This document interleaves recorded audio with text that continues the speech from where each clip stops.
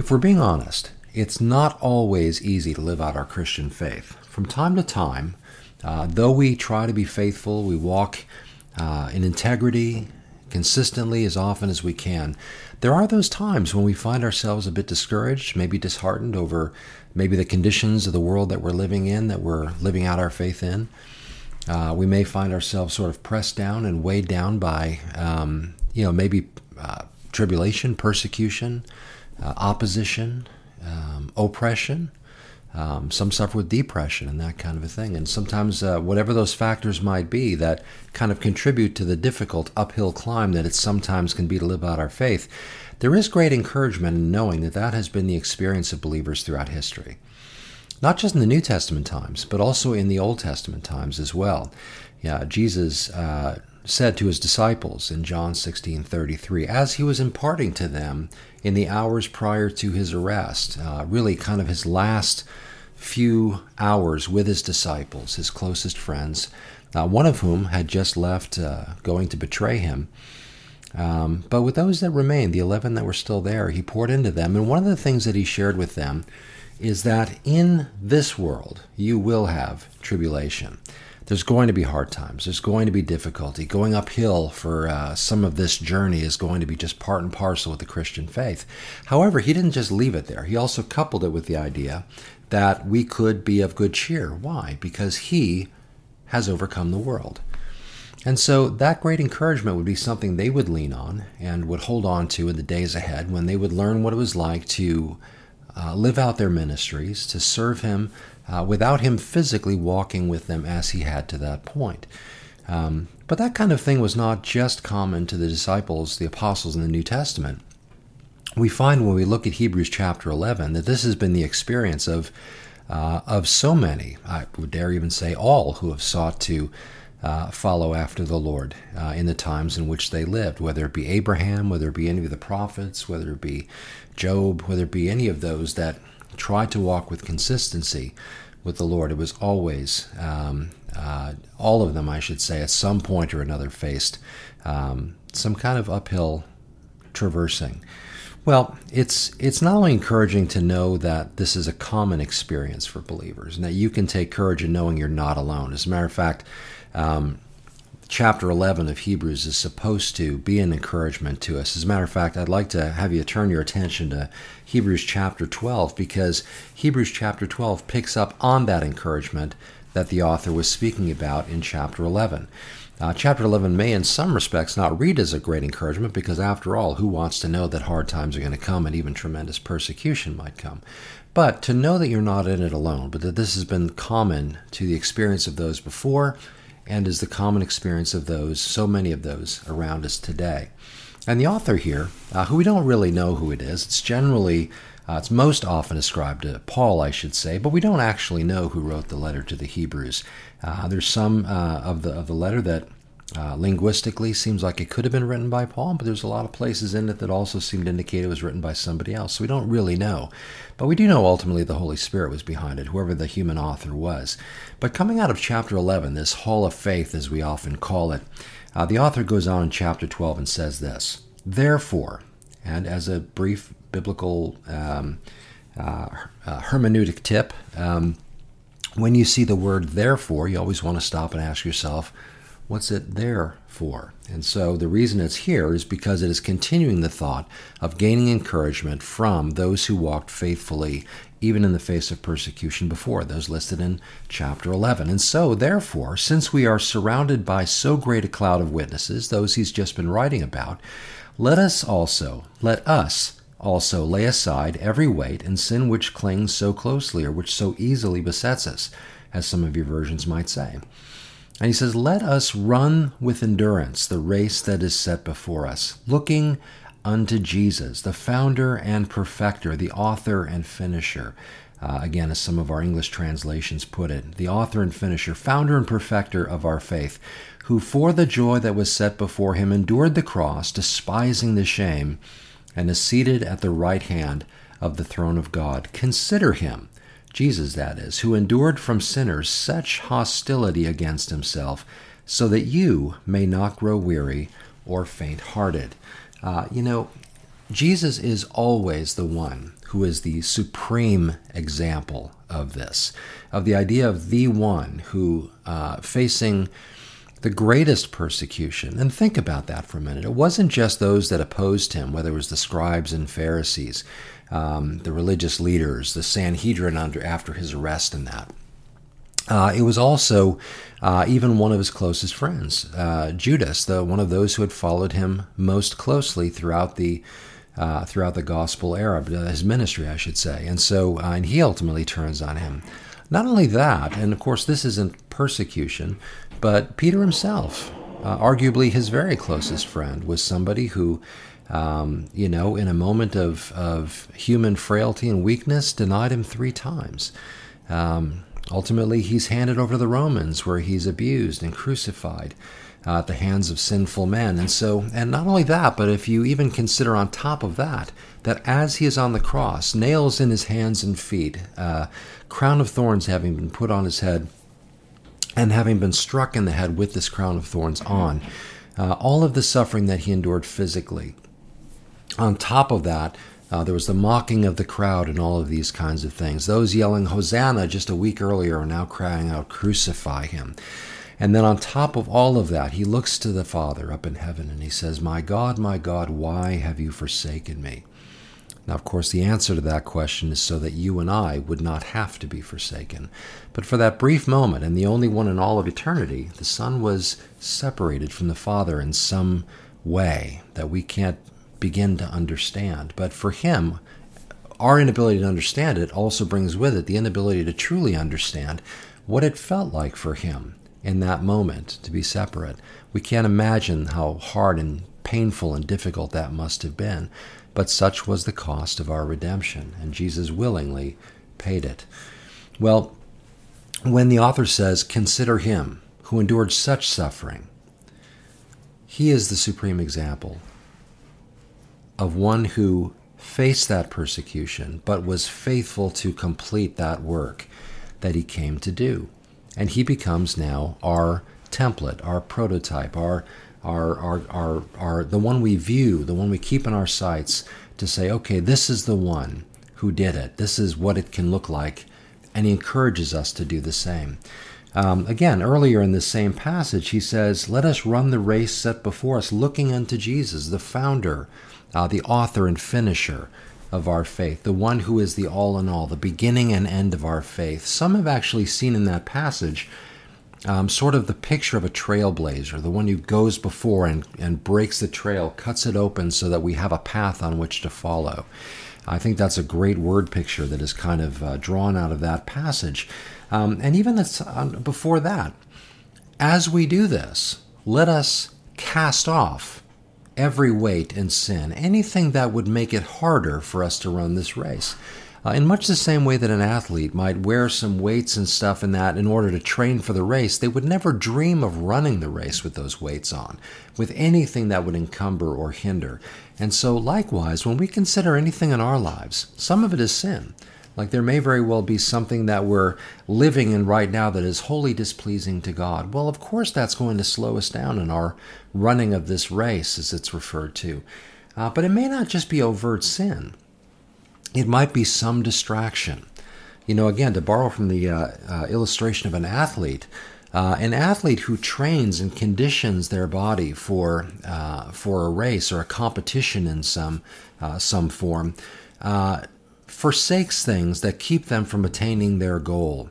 They eat things that will help, and they avoid those things that don't. They get up early and train, and they go to bed early so they can get up early to train. So therefore, maybe they don't watch all the TV shows that their friends are all watching because they're devoted to getting exactly the right rest, exactly the right time to work out, putting exactly into this pursuit all that it demands of them because it's worth it.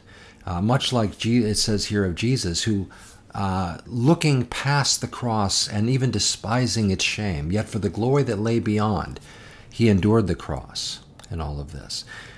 In other words, without minimizing or diminishing what Jesus accomplished, let me just put it in a way that maybe helps us understand the prize that lay beyond, the suffering and the pain that stood in between, on the path to getting there, I should say, was worth enduring for the sake of what was beyond. And I think within that, as we consider him and these things about him and his commitment to doing that which the Father had given him faithfully and completely, we see in this the beautiful example that we can follow. The encouragement to recognize that it is worth it to go through the things in this life that we go through ultimately, that we might find ourselves one day at the end of this race having completed it.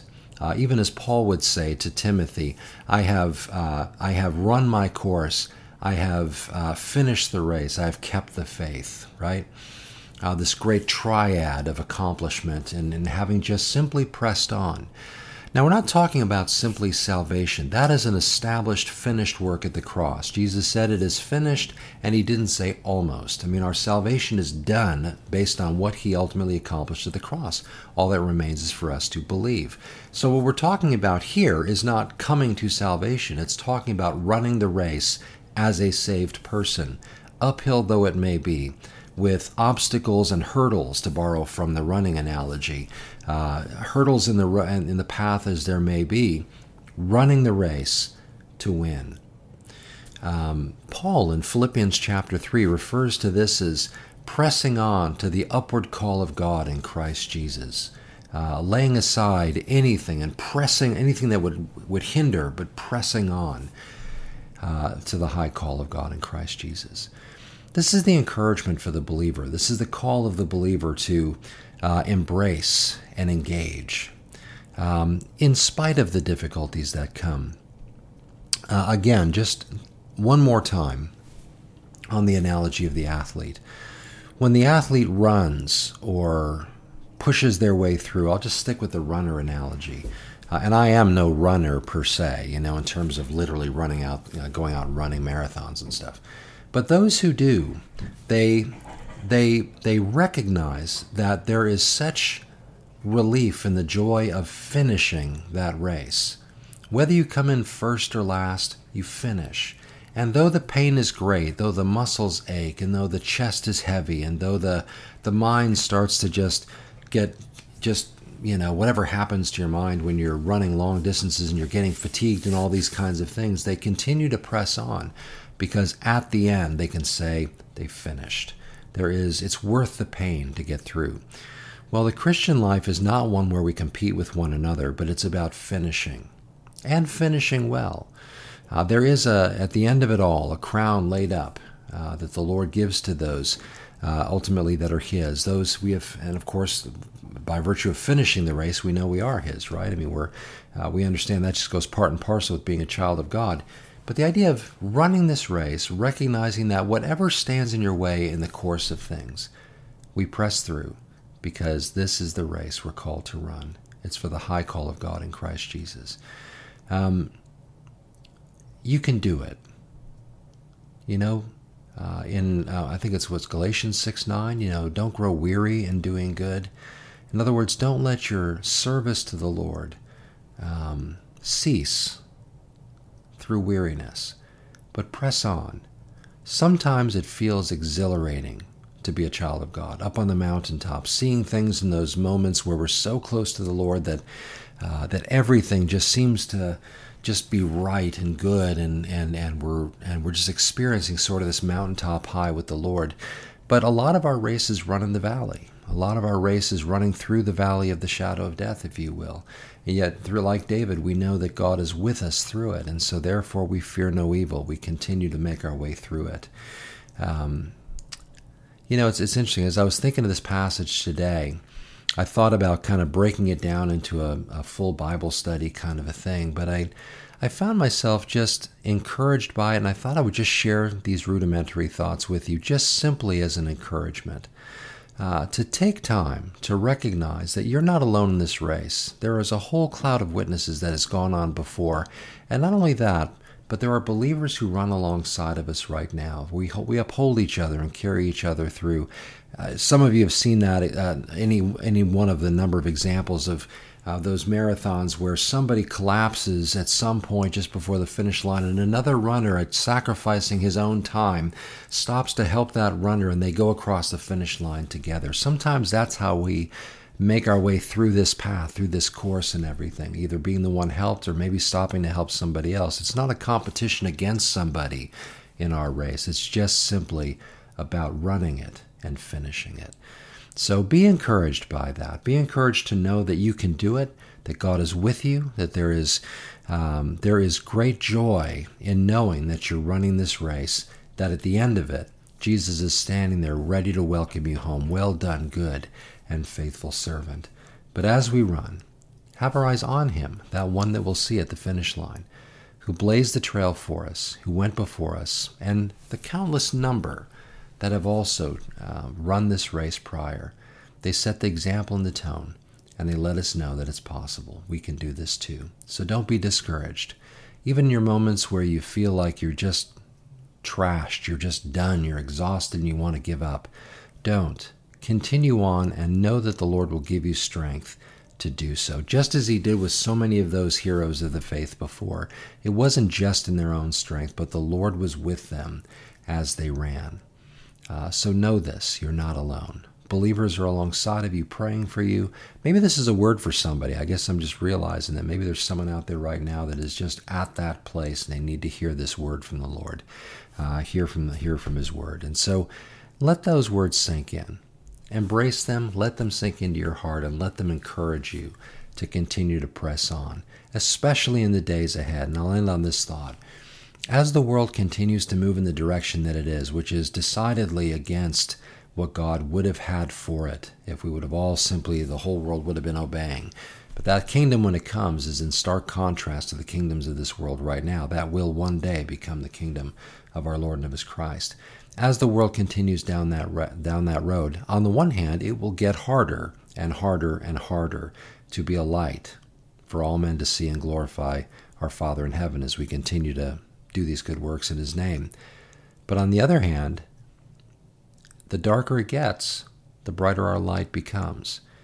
And so, if I can borrow from Warren Wiersbe, just remember, it's always too soon to quit. Continue on. Press on. I'll actually quote my friend at church too, she's a wonderful poet, lyricist, and I've shared this before, but I feel like it's the kind of thing that I don't think you can wear out. But she wrote, "Press in and press on." What a good word. So let me encourage you. Press into him. Look unto Jesus, the author and finisher of your faith, as you press on toward the mark of the high calling of God in Christ Jesus. Father, we just want to thank you. What a beautiful and wonderful opportunity you've given us to walk in the footsteps of Jesus, who blazed the trail for us, who cut the path, led the way, and invites us to come and to follow him. We thank you, Father, that as we walk this race, as your children, we don't have to wonder if you're with us. We know you're with us. We know that you give strength where it's needed. Help us to embrace that strength, and for our part, just to continue to press on with tenacity, knowing that at the end of it all, there is this beautiful welcoming home, this beautiful entering into the joy of our Lord. The work will be done, and the time to rest will have arrived. So, Father, we thank you. We bless you, we praise you, and for whatever part you've called us to play in the days ahead leading up to Jesus' return, help us to have a mindset determined to do it faithfully, that you might be glorified, and that our lives might count not just for time, but even for eternity. Father, we love you and praise you. We thank you. We give ourselves to you and ask you to use us in the power of the Holy Spirit and in Jesus' name. Amen.